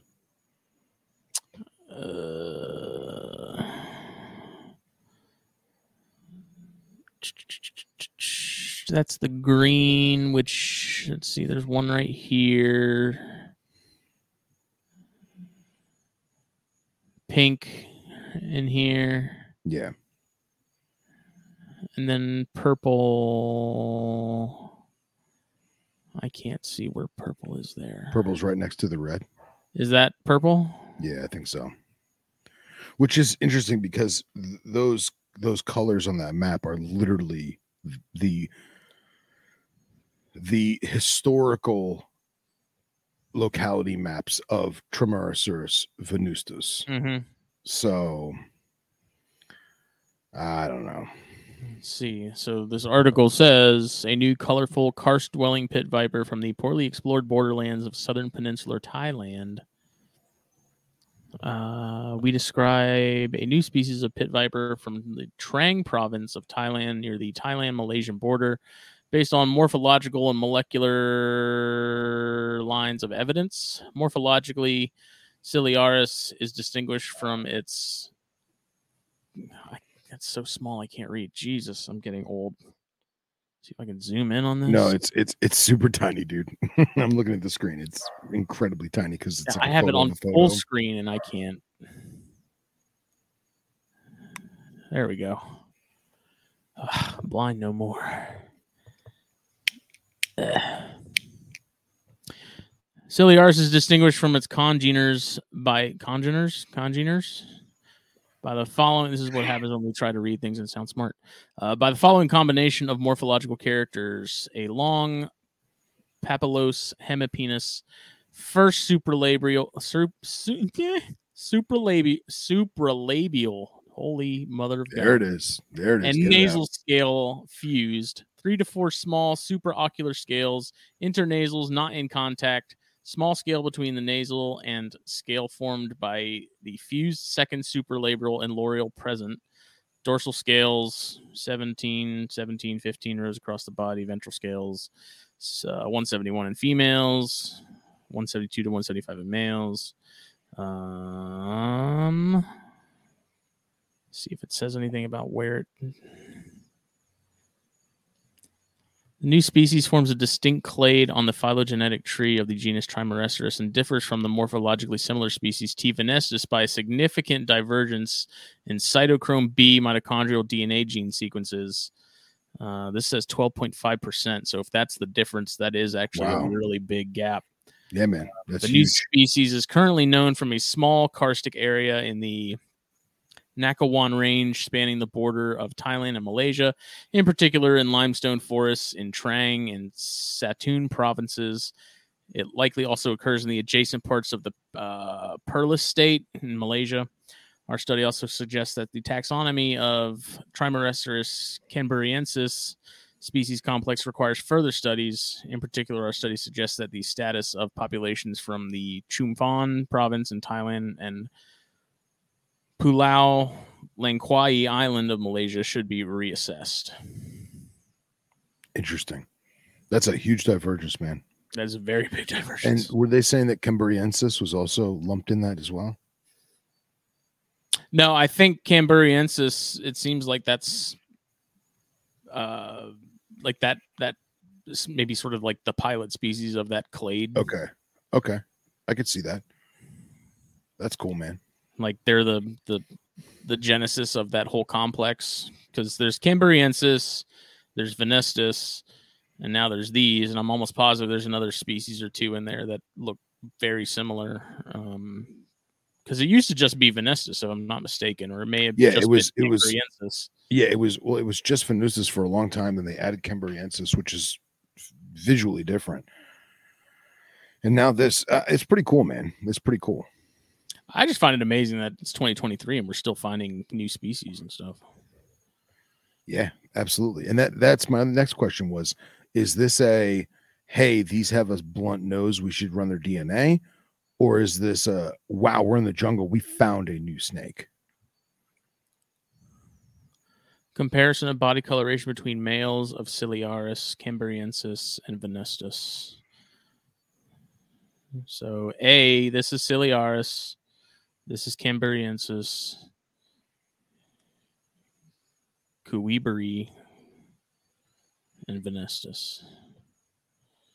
So like very similar, but obviously just, I mean, if you profile wise, when you look at them, you can tell they're different. Yeah, the facial profile, the mug shot, if you will, is very different. But looking at them on a branch, that would be tough, man. Yeah.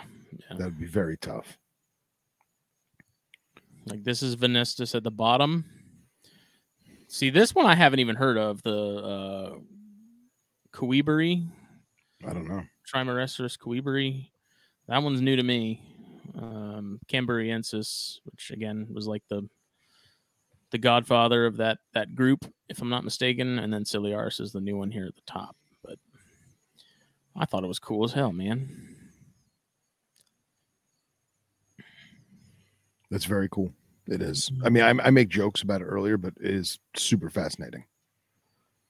And as populated as that part of the world is, there's so much thick montane jungle that just there's got to be more stuff to be found.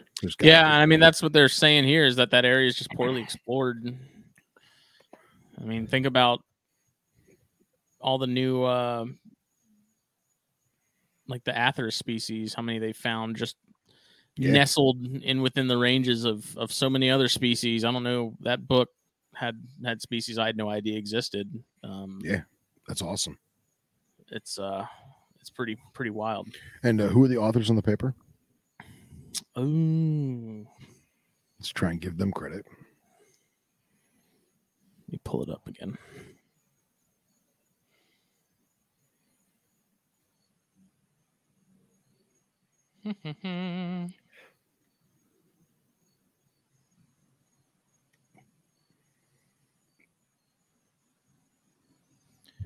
See, I'm not going to be able to pronounce these names. Okay. Sang Suri Songthong, chief of the national park, said his assistant Naken Kawithanatham, and research official Bunyarit Dekokai accidentally spotted the newly discovered species of pit vipers while they were resting under a limestone shelter recently. Identified the snake. Researcher later found that the team made a new discovery. Let's see.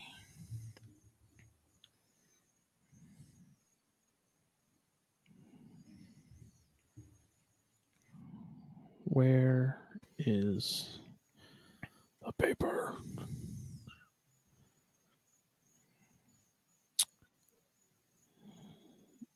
Sabira Idiatulina?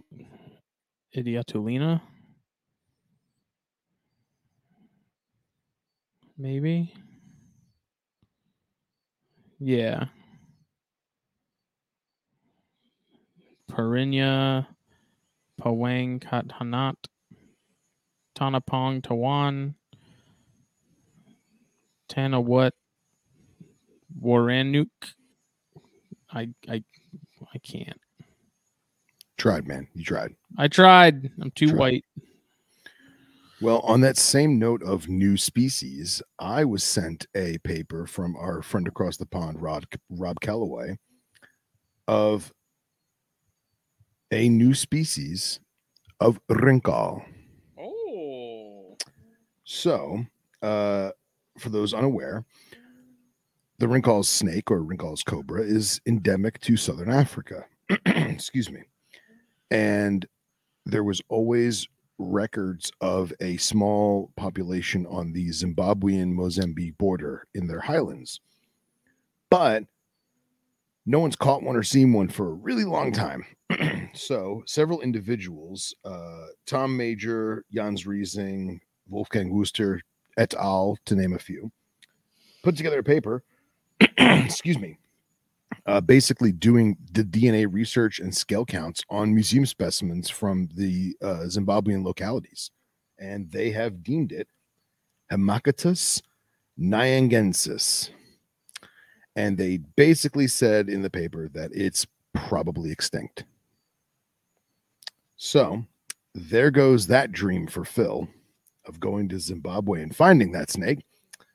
But who knows? It could be hiding in a hole somewhere. Why would Calloway even torture you like that? Be like, Phil, check it out, a new species. You ain't never gonna see it.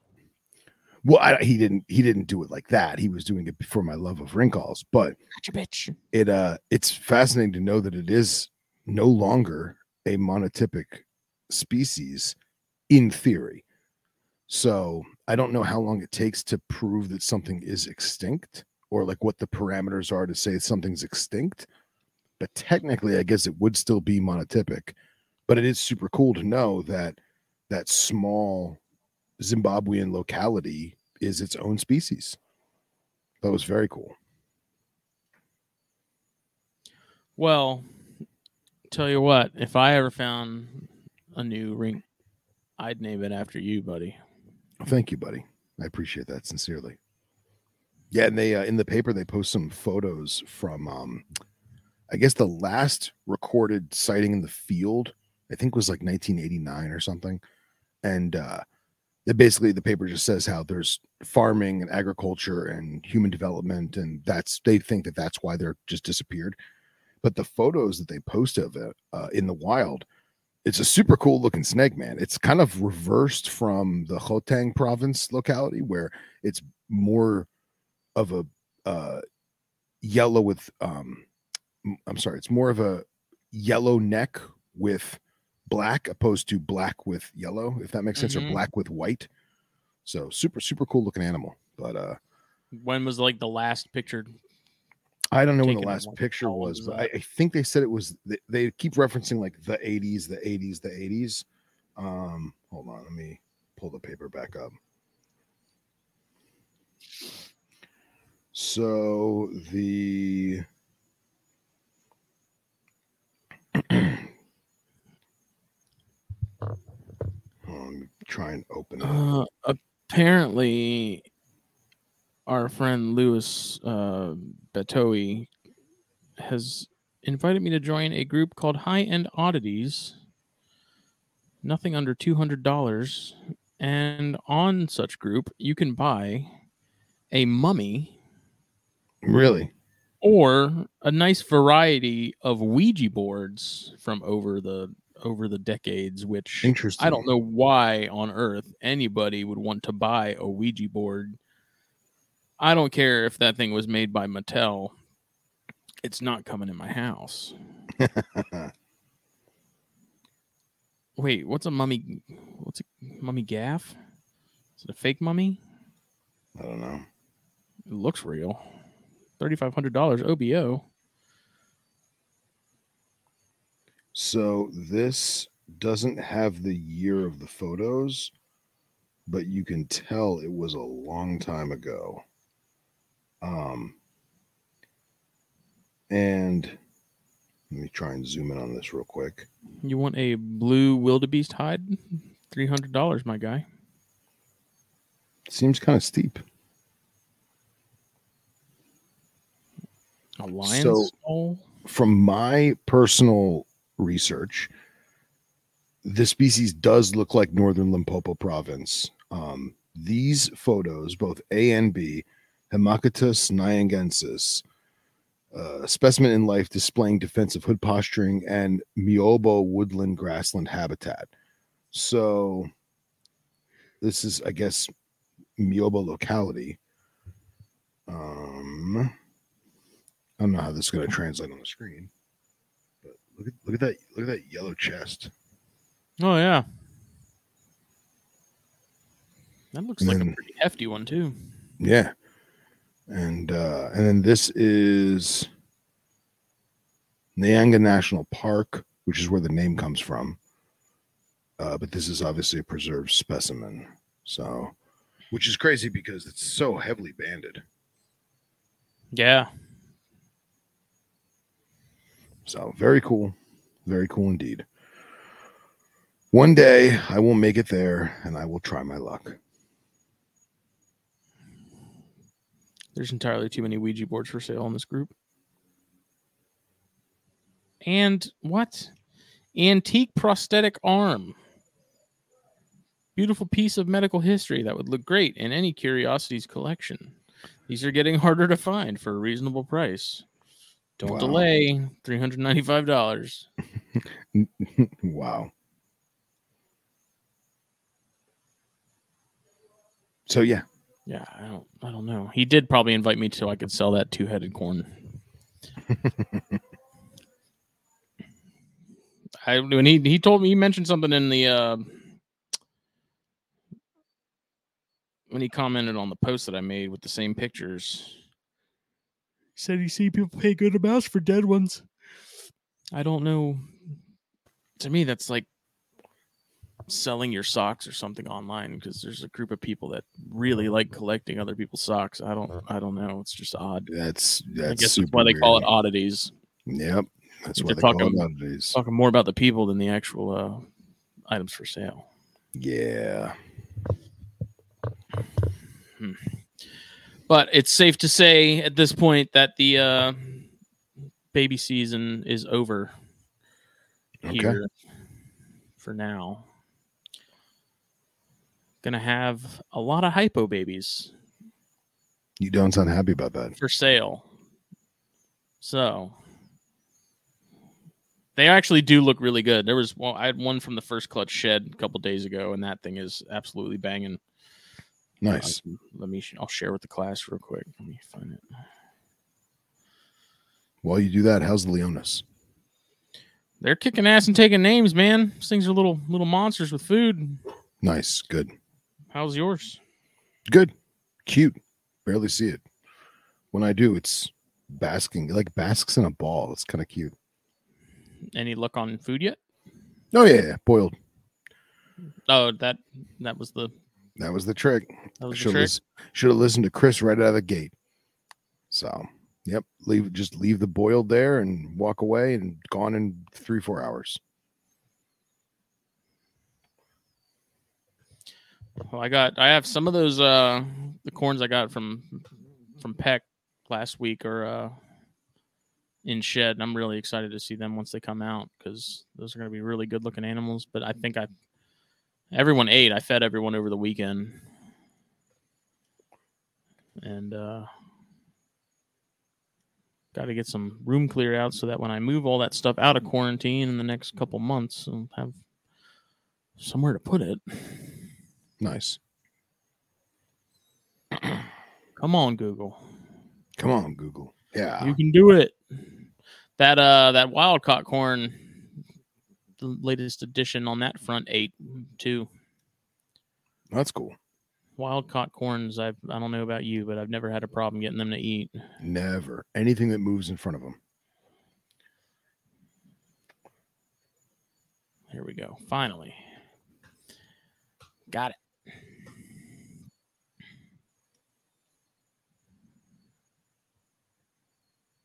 That's not the right window. Here we go. Ooh.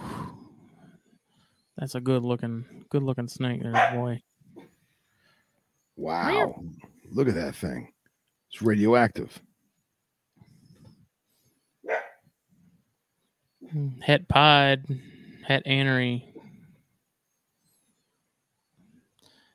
And the testers look good too, but man, like all the normal pattern ones that have hatched, just absolutely smoking. There's definitely one or two from the first clutch I'm going to hold on to, and then we'll see what else comes out of this the second clutch. But these things are just, I'm really, really excited to see how those look as they get older and get some size on them. Yeah, man, that baby looks great. So light at that age. So light. Chris wants some. Look at that little blushing of orange on the saddle, in between the saddles. Mm-hmm. Yep, just little sunspots. They've all got like freckles on like the mask part. I thought that was pretty interesting. That was the first thing I saw in the very first clutch when I saw a head popping out. I was like, that's not a normal head. That's not a normal corn, damn it. What are you? So those are looking good. Very attractive.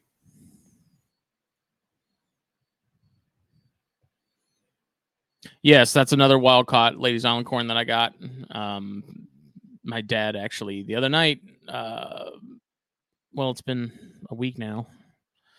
The same night that I cut that Jansenii egg and found that to, the end result of that, my dad texted me and said, "Hey, I found another corn," and sent me a picture. And so then I actually went over there that same night and snagged it and brought it home. It's like a yearling. It's not a big one. Probably pull up a picture of it too, I guess. I don't think I did last week.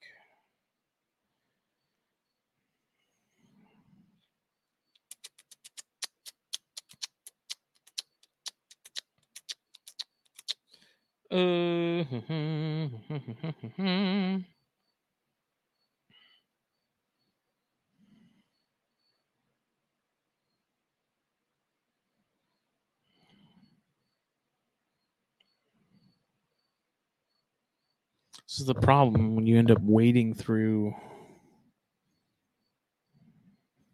a million pictures on your phone.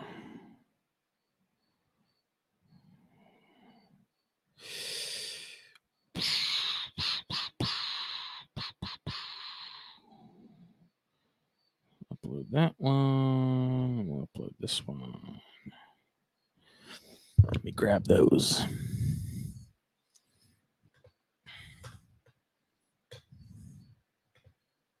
Yeah, I'm still haven't really decided exactly what I want to do as far as, well, that's not true. Next year, the plan for Ladies Island stuff is I will have a male that was produced. He was a 2021 baby that should have enough size to go back to the female, the dam of that clutch. So it'll sort of be the first step in the line breeding project of the Ladies Island stuff, which has been, I feel like, a long time coming. I've been working towards that for a hot minute, so I'm excited to see what comes of it. What I love about this little yearling too is just the fact that it looks. I mean, it shouldn't surprise me, and I don't know why it really does, but it looks so much like the F1s and stuff that I've hatched. It's almost, identical to some of the ones that I've hatched and raised up a little bit. But this is it right here. It's coming up.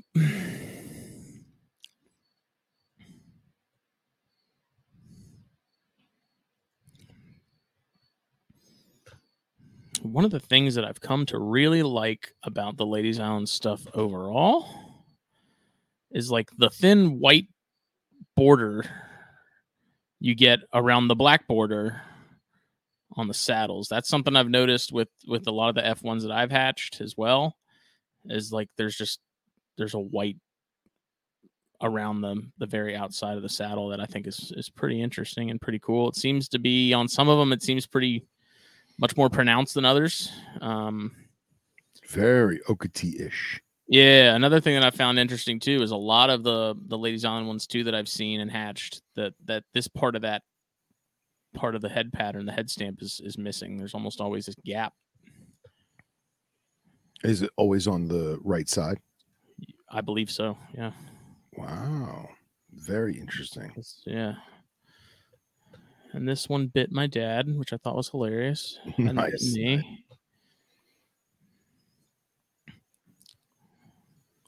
But it looks to be a female. Again, I just love the white. Almost looks like spray painted. Yeah, and when you zoom in like that, you can see how each individual scale is colored. That's awesome. And those white border scales, it's like half the scale is white, the other half bleeds into the tan. Yeah, it's pretty wild. But not a scar, not a scratch. Like if you put this snake on a table amidst a bunch of other captive bred stuff, you would not be able to tell that this was a wild caught animal. Like there's absolutely nothing wrong with it. Nice. And I think we've mentioned it before. Like I'm very particular about the stuff that I end up holding on to as far as wild caught goes. I don't do adults. If it's something smaller, like this size is about as big as I want to go usually. This size or smaller, I'll definitely hold on to, just because the likelihood of it making to adulthood is probably pretty slim. So I have this one currently. And oddly enough, too, I'm curious what you think about this as well, Phil, but when it comes to wild caught stuff in terms of pathogens and things like that, I have much less concern about pathogens with wild caught stuff like this than I do a majority of the stuff that you get at shows. Yeah, I'm with you 1,000%. Any animal that I have personally field collected that I've kept, I've never dewormed. And certain species that are wild caught, I don't deworm on purpose. Like for example, Atheris. I have done it, but I don't deworm Atheris because from personal experience, I feel like there's a lot of good stuff living in there that the dewormer gets rid of on accident. Yeah. But when we have like North American colubrids and stuff that, you know, rat snakes, corn snakes, even water snakes that I've kept, I've never dewormed simply because they're already doing good. Let me keep them going good. And as long as I keep them going good, in theory, they will be fine. They'll either pass on their own or they'll honestly just live with it and be fine. Now, the stuff that you get at a importer's table to show, it's been through a rough time, man. It's been out of its environment for weeks, if not months. It's been exposed to all different pressures and temperature levels and humidity levels, and the stress is just off the charts. So I kind of adopt the nipper theory of get it home, get it chilled out, get it relaxed, get it eating, and then once it's good and it's got some meals in it, then do your dewormer. Yeah.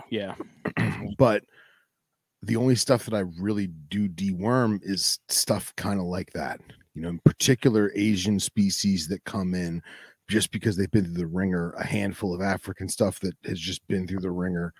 So, but like a corn snake that I caught in my county, never done it, never dewormed. Yeah, and I mean, I probably will put something in it down the road. The only sort of parasites that I've had was the male Ladies Island. One of them that I lost a couple weeks ago. He did have like a subcutaneous worm. But any of the other corns that I have that were wild caught were bees from the wild caught stuff look healthier than some of the stuff you buy at shows. Yeah. Just, I don't know. I can't really describe it other than looks more natural. Yeah. Yeah. This is one of those Baird's babies. The looking good, man. Cross. Looking real good. Yeah, I'm excited to see them shed. They come out so much bigger than corn babies, too. It's that desert lifestyle, man. They gotta. They're chunky when they come out. Yeah. Love that. Almost lepidus head. Yeah, man. When they come out, they're damn near blue. Yeah. But very cool. Interesting. That pair, like that was almost an accidental collection. I put them together for a night because I was like, maybe something will happen. And I didn't think anything did because when I went to go pull them, like the next day, they were on the opposite ends of the tub. You know, they were like, whatever, man. But they did it. So, hey, man, goes back to that desert lifestyle. Got to be quick. Got to strike when the iron's hot. Do they get the melanated stripes down the back as adults? The corns, no. The Ladies Island corns, I have not seen that. They seem to really stick to the saddles and you don't get a lot of that wash that sort of happens as they get older.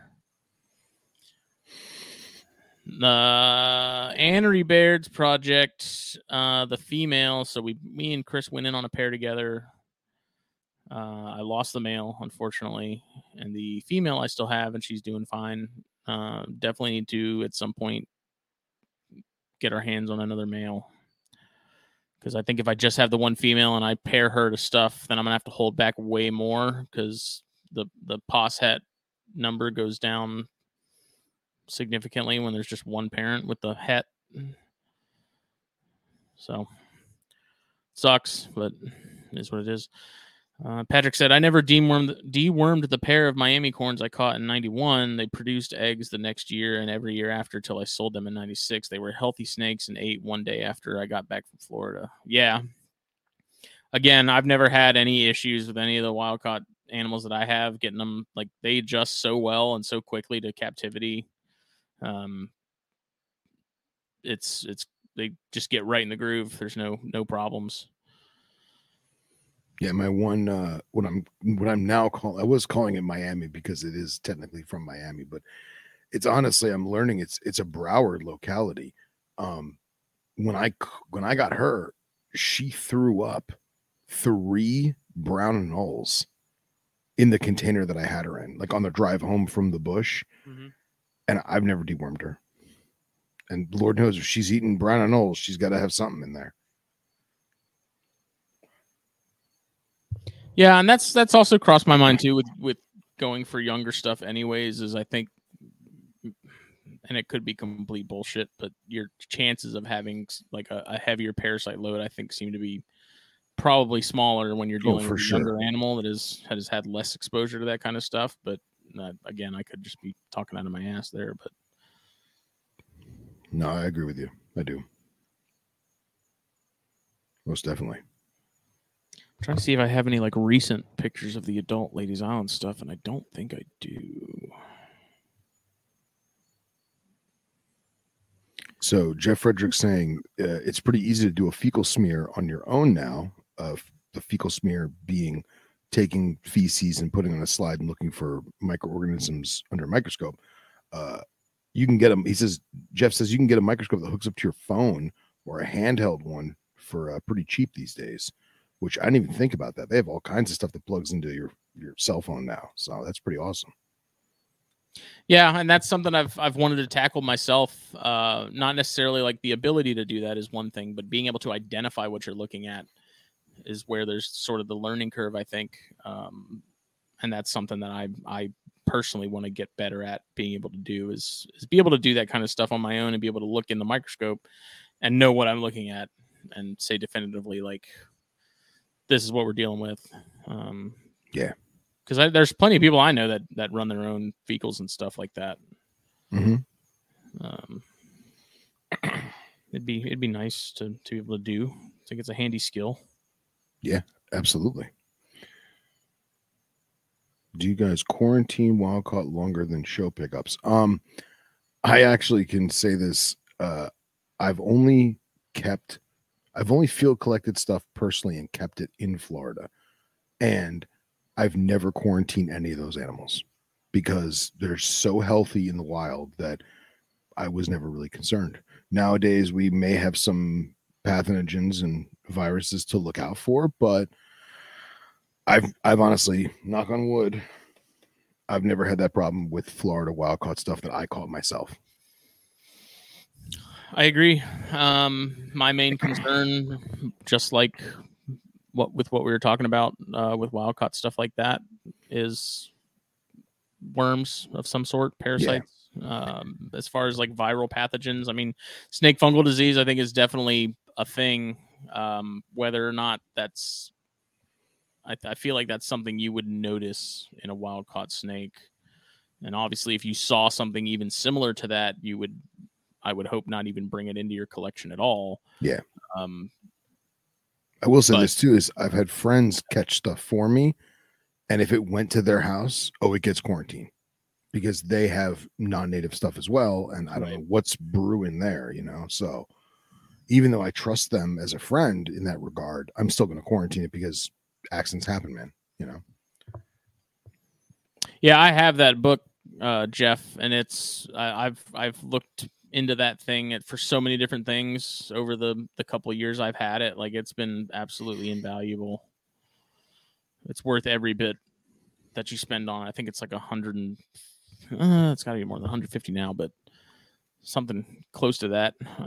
So this is the mail that I actually got back from Jake because he was male heavy because I don't know how to sex snakes, and this is going to go back to that female next year. Very cool. But again, like the white, it's wild to me that they've got that going on. And see, you can see the same thing that spot's missing on the head still. Yeah. So for those listening on your commute to work, when we talk about the spot on the head, the corn snake has almost like a monocle cobra monocle on the top of its head. It's kind of elongated. And on the ones that Smitty's finding, the right side of that circle is broken. Wow, look at that white line. It just stops. It just stops and turns red. Super cool. It turns black, then it turns red. Yeah, it turns black and then it turns red. Yeah, and like you were saying, it looks spray painted. Like it literally looks like someone just took an airbrush and just went. Yeah. Hopefully, with breeding this male back to that female, we'll see if that gets expanded upon Yeah. This one looks very similar to the female in terms of just the overall like orangish color. She doesn't have nearly as much of this lightness going on, like this buckskinny tan color between the saddles. Right. But actually, I do remember this animal particularly now because he had this. I have another one from the following year that has the same thing going on in the same spot with the weird broken saddle kind of deal. Yeah. I don't know. But Jake's like, I got an extra male. Do you want it back? I was like, hell yeah, I want it back.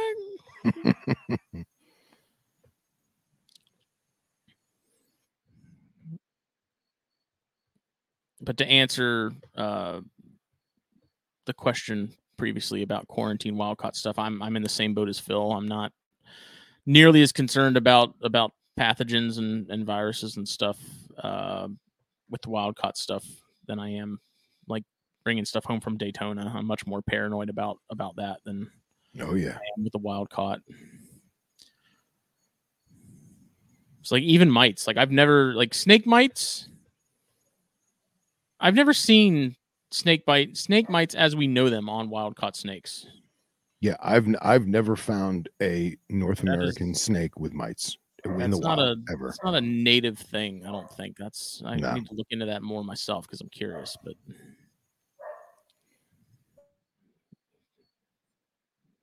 wild. It's a fun project. The rarest locality. Yeah, man. It's a great picture too. Like you zooming in. Great photo. Yeah, it's good old Samsung. Everyone talks smack about Samsung, but Jeff said that's what it looks like when people get with Miami X Okatee pairings. Yeah, I don't know. I mean, they're straight from the tap. Straight from the tap. Well, I love the fact too that mine all came from like literally the same 2-3 mile radius, and some of them even closer than that. Minus the Beaufort County one that actually came from the other side of town, but that's still like an unbelievable looking corn. Yeah. And I'm still so like that male in particular. I'm not even sure what I want to do with him because that was the one that I couldn't figure out if it was a male or a female for the longest time because it seemed like it was kind of a little bit of both.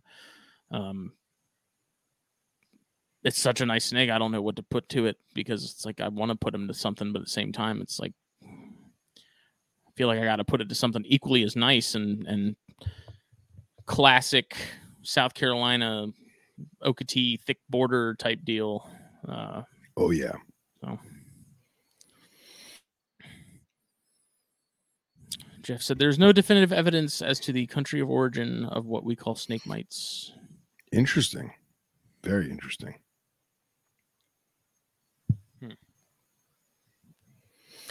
Well, sir, is there anything else you want to touch base on tonight?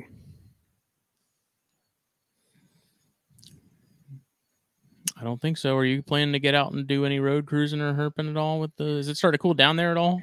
No. I mean, it was a little breezy today, but just because we've been having hella rain, man, just rough rain.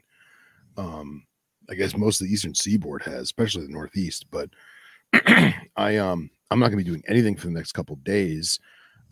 I'm getting new tires put on the car, getting the car serviced because Nipper flies in on Friday night. Oh yeah. And then I'm going to be in North Florida the following week. So I'll be doing plenty of driving. It's finally like cooling off. I think we're done with the heat as we know it. It's been be nice. It's been in the low 80s, mid 80s is the high for the last 2 weeks or so, and I think it's sticking around. Like right now, it's probably in the 60s. Must be nice. It's extremely nice. I'm so freaking happy. I hate the heat, man. Looking for canes? Oh yeah, definitely on my list. Faux show. Team Atricodalis. I still need to put that shirt on the website. I've yet to do that. You do. Oh, add it to the to-do list.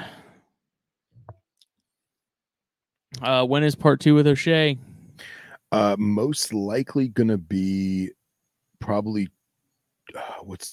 so 3 weeks from now ish. So keep your ears peeled. Can I come sit in the corner and watch? Yes. Hands on top of the table, Smithy. Mark would be like, "Who's that guy over there?" You guys should mess with him and be like, "Who are you talking about?" Yeah. We'll do like picture in picture, make your screen really tiny in the corner. Why does he have that smile on his face? It's good. I sent you a cup of my blood. Did you get my blood?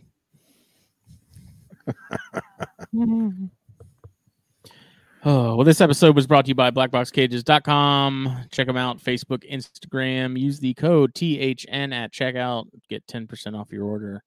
And then if you are in need of some shirts, maybe some hats, fullviewsapparel.com. Don't make it weird. Don't be naked. Get yourself something cool. Use code THN at checkout as well. Get 15% just for THN listeners and viewers like you. Also, if there's so I've had people ask me about these FA hats. I've not put them on the website because I just kind of assumed that nobody would want them. But apparently I have some people that do want them. So yeah, man, branding. Start putting some out there. I don't know. If there's enough interest, sure, I'll do it. Other than that, Puget Sound Pythons, Facebook and Instagram. Morph Market, and give them a follow on all of those platforms. Cold-blooded caffeine. Cool stuff coming soon. Get your buzz on. That's right. Grab you some coffee or some merch and stuff. They've got some shirts and whatnot. And if you go to the link down below and you buy from that, me and Phil get a little bit of something as a result. So once we finish the project we're working on, do you think we should have apparel to go with it? What do you mean? Well, the most recent conversation we had with Trey, once that's sorted out, we should maybe make some apparel to go with that. With the Porthidium on it? No, not with the Porthidium. No. Goodbye. Why wouldn't you like them? Thank you for listening, everyone. Thank you for viewing. Thank you for commenting. If you're on your commute, such a cool genus. My apologies. Oh, whatever. We'll see everybody later. There will not be THP Thursday because I'm not going to be here. I'm going to be out of town. So you'll just have to wait until the next Monday. Well, no. You have to build the anticipation. What? I won't be here Monday. Why? Because I'll be in the middle of nowhere in North Florida. Oh, damn. Yeah. Well, what the hell? Build the anticipation, listeners and viewers. Okay. Bill Bradley says, yeah. I had someone asking about that the other day, too. They're like, is Bill done? I was like, I don't think so. He's just been traveling a lot for work. He's just been busy. Busy man. Doing his thing. So stay tuned for that as well. We'll see everybody later. Bye.